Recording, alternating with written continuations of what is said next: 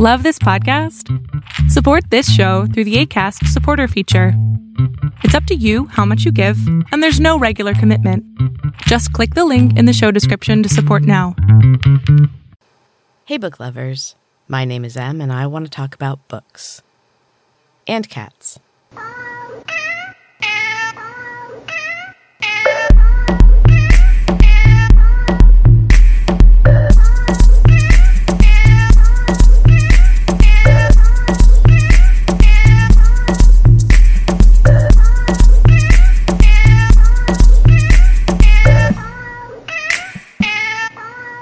Hey, book lovers. So I'm going to start this week with the cat stuff first because this past week we have had a new addition to our family, and he's pretty much all I've been focused on for the past week.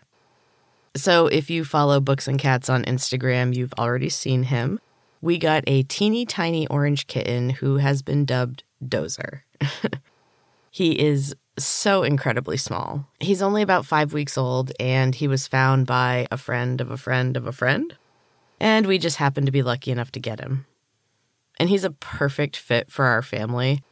He is completely fearless, and he just strutted out of the cat carrier as soon as he got to our house. He's already won over Ed Weird, which just makes me so happy because Weird has been really sad since we lost Zeus and Mooner, and I think he really needed a friend. And now he plays like a kitten again, and it is so cute. And Sassers is getting there. She was really freaked out initially, which was hilarious. But she's gotten pretty close to him now. He just absolutely loves her, and he's started chasing her. She's not a big fan. She still runs from him most of the time, even though he's literally like a quarter of her size. But she's not running as far now, so progress.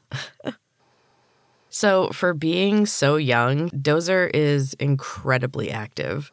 He's a wild man, but also just so sweet. I kind of forgot how kittens will just go, go, go, go, go, and then in a snap, they are sound asleep for hours. Honestly, his presence has been really healing for all of us.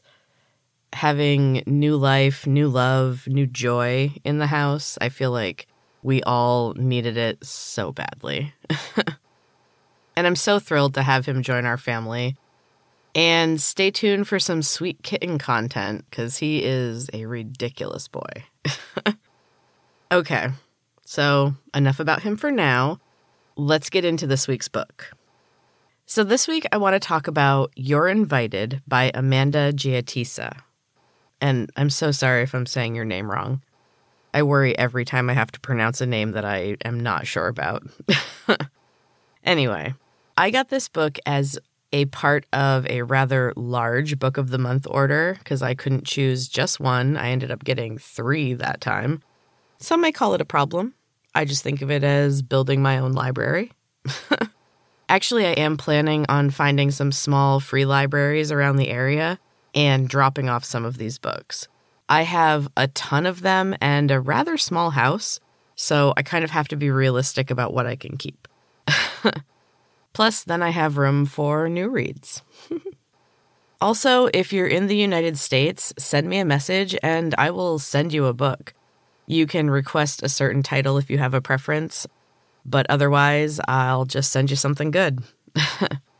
I wish I could offer this outside the US, but funds are tight and shipping prices are insane. Anyway, so if you want a book, send me a message if you're in the US. Now, let's get back to You're Invited. I have to admit that while I was drawn into the story pretty quickly, I wasn't entirely sure that I was going to be able to stick with it. The start felt a little heavy-handed and obvious, and I just really hoped that it was going to be a big misdirect. And it was. Oh, man. I quickly changed my opinion and was absolutely sucked into the story. This book caused a sleepless night for me, but I just could not put it down. And honestly, it was totally worth it. So Amaya is our main character. She is not exactly in the best stage of her life. Things have been going wrong for her for the last 5 years. She was on track to achieve her dreams, but all at once she gave it all up and things have been kind of falling apart ever since. Amaya is in free fall when she receives an unexpected email from her best friend, an invitation to her over-the-top wedding in Sri Lanka. Now, that is enough to send her reeling, but there's more. Amaya's ex-best friend is marrying her ex-boyfriend. They were all friends in college, but that was 5 years ago, and Amaya hasn't spoken to either of them in that entire time. It doesn't make sense to her, but things could have easily changed in 5 years. She's also confused because she does obsessively stalk her internet-famous ex-BFF, Kavi. Kavi has blossomed and she has grown a massive social media following. She has a picture-perfect life in Sri Lanka, and she's building her own charity. Now, Kavi has mentioned Spencer before, but it has always been in connection with the charity because he also works there. So the engagement and the wedding are completely unexpected, even to all of Kavi's social media followers. And the wedding seems really rushed. It's only 3 months after the engagement. So something seems off. But Amaya is only certain of one thing, and that is that she has to stop this wedding. She RSVPs and she flies back home to Sri Lanka and her past. Now, upon arrival, she quickly realizes that despite the email claiming that the entire family forgave her and wanted her there, that is not true. Like, at all. And as the elaborate weekend of events begins, Amaya quickly learns that nothing is as it seems, and that there might be quite a few wedding guests with the same intention as her. This story unfolds in just the most delicious way. I loved every moment right up until the very end. Definitely check out You're Invited by Amanda Jayatissa. It is absolutely fabulous. If you go to my website, booksandcatspod.com, and check out this episode, there will be a link to where you can purchase the book. Now, speaking of books, I also need to mention that Storytime with M is going to be on hiatus after next week. Super Gym will be ending with the next episode, and I'm going to take a break to work on some other projects for the podcast and beyond. But Storytime will return in the fall with another one of my books called The Last Witch. I wrote this one in 2010, so it's been a while. My writing has changed quite a bit, but the story is still good, and I'm excited to share it with you all. It was supposed to be the first in a series, and who knows, maybe it still will be. But anyway, right now I'm working on 2 books and a short story.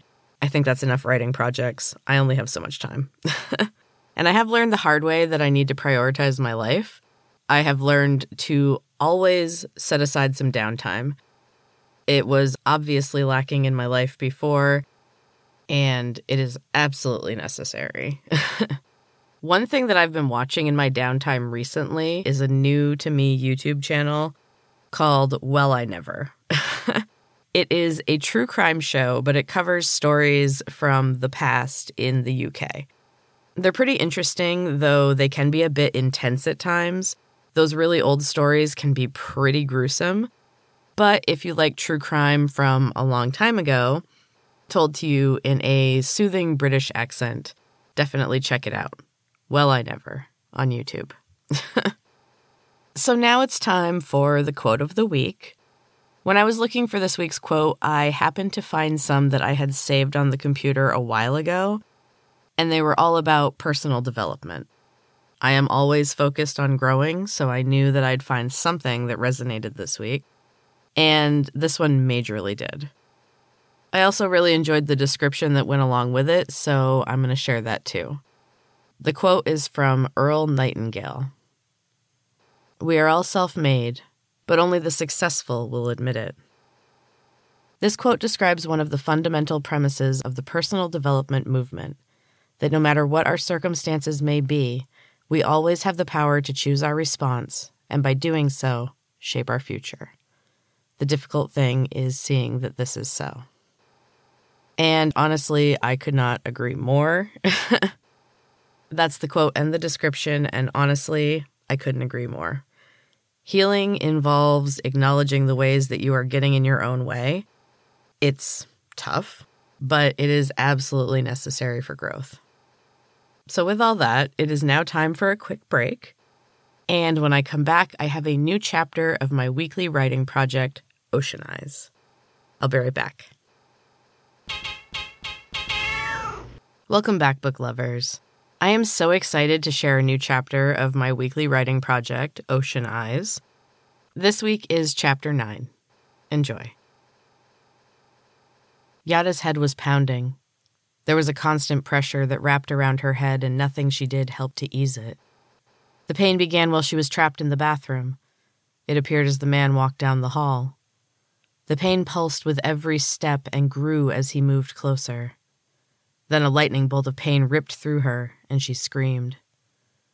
When she woke, he was carrying her slung over his shoulder. The pain ring was fully present. Yada could barely open her eyes. The pain made her vision fuzzy, and it hurt too much to even try to look around. She felt the air change when he stepped into the forest. Her vision darkened even more. Her eyelids were too heavy. Yada was blind. As her sight vanished, her other senses leapt to the forefront. She could smell the forest and the ocean beyond. The sound of the man's soft steps through the carpet of pine needles was thunderous in her ears. She tried to call out to Morena. She willed every bit of her energy she had to reach her friend, but there seemed to be a wall keeping her away from the coast. She couldn't quite reach the cliffside cottage. Exhausted, Yada had allowed sleep to take over, and she didn't wake again until the man flung her unceremoniously onto the floor of a cave. Pain jolted her into consciousness, and even without her sight, Yada immediately knew where she was. She had been in this cave before. Now she knew every nook and cranny of her tiny stone prison. The opening was left unblocked, and she could step just outside the mouth of the cave for fresh air and sunshine. But if she took one step too many, a jolt of electricity shot through her. It was a powerful jolt that knocked her unconscious, and Yada had lost any sense of time. She had no idea how long she'd been in the forest. It could have been days or years. Her mind was growing ever more jumbled and confused. Thoughts came and went, memories of faces that she didn't quite recognize. But nothing stayed for long. The man came to the cave at varying intervals. His voice was quiet and low. His words soothed the pain in her mind. Her thoughts were clearer when he spoke, but the pictures flitting through her mind were not her own. His voice conjured images of pain and fire and death and destruction, burning villages, her village, then others. A brutal sacrifice. The dark-haired, wild-eyed woman fought back and almost won, but the others piled upon her, their knives glinting in the firelight. Yada became the woman in that moment. She felt the searing pain of knives slashing all over her body. The terror and the fear, and most of all the sadness of betrayal. That feeling came last, and then she was gone, unconscious. When she woke, the man was always gone, and she would sit listening to the sounds of the forest and shivering at the phantom memories of pain. Today there was a new sound. A snuffling in the nearby brush, a snort, and the sound of hooves pawing at the earth. Yada froze and listened harder. There were wild boars in this forest that the villagers told of in tales, and the sounds were coming closer. The creature moved in a haphazard manner. It hadn't yet caught her scent. Yada held her breath and moved slowly back as far as she could go into the cave. She heard the sound of whisper-light footsteps moving swiftly through the trees. There was a low whistle, and the creature snuffling outside the cave went silent.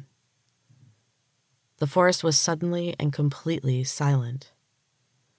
Yada could hear her heartbeat. It sounded desperately loud in the eerie quiet. Then the sound doubled. A drumbeat matched pace with her racing pulse, and Yada felt woozy. The drum overtook her heart, and the dissonance finished her off. The darkness that she now existed in entirely was spinning. She didn't have time to wonder how that was possible. The drum was speeding along now. The sound vibrated in her bones. She became part of the air around her and moved with the increasing rhythm. Then the drum hit one final deafening beat, and Yada dropped to her knees. The shock as they hit the stone brought her back to her senses. Well, what was left of them anyway. She felt strong as she got to her feet and awaited whatever this stranger brought. Yada knew this rescue was not for her benefit, but she would take anything over the boredom of this prison. The snuffling resumed. It was right outside the cave. Yada could hear the crackle of the electric wall as the animal sniffed along the boundary. The smell of singed hair was overwhelming, but the snuffling continued until another low whistle sounded. There was a squeal and a thundering of hooves as the creature suddenly ran away. Yada held her breath and waited. The sounds of the forest had returned, but she heard no whisper-soft footsteps. Whoever was out there was waiting for her to make her move. Yada hesitated, considering her options, if there were any. "I guarantee I can outwait you," said a soft voice from outside the cave. It seemed to come from above, and Yada felt a momentary burning pain where the unseen creature had attacked her before. This couldn't be the same one, could it? The voice was a whisper through the tree branches, and their laugh was light like bells. "Not exactly the same, but similar," the voice laughed. "And trust me, sometimes it's better not to see." The voice was as light as ever, but the tone was a warning. The temperature in the cave turned icy cold. Yada shivered at the sudden drop. "I don't like waiting. I'm not patient. It's a gift I was never able to cultivate. My interests lay elsewhere." Another laugh. The cave grew even colder. Yada wrapped her arms around herself. She was shivering uncontrollably. "Just come out here already," the voice said impatiently. "You don't have any other choice." Yada knelt and tried to make herself as small as possible. She tried to think. The cold seeped into her being and slowed her thoughts. There had to be something. In the darkness, a brief flash of silvery blue drew her attention. She moved slowly toward it. Her hands found the cold stone of the cave wall. 3 more slashes of light. The stone grew hot suddenly under her fingers. The skin was scorched, but when she tried, she could not pull away. Her skin was a part of the stone now. It stretched painfully if she pulled, but it would not detach. Yada yelped with pain, and it was growing worse. The stone sizzled as more of her skin was absorbed into the wall. The voice outside the cave was shrieking, but Yada couldn't understand the words. She was screaming too loudly to hear anything else, and it didn't stop until her face was pulled into the stone. And that is the end of Chapter 9, book lovers. I hope you're still enjoying Ocean Eyes. Thank you all so much for listening. I appreciate it so much. And until next time, keep reading.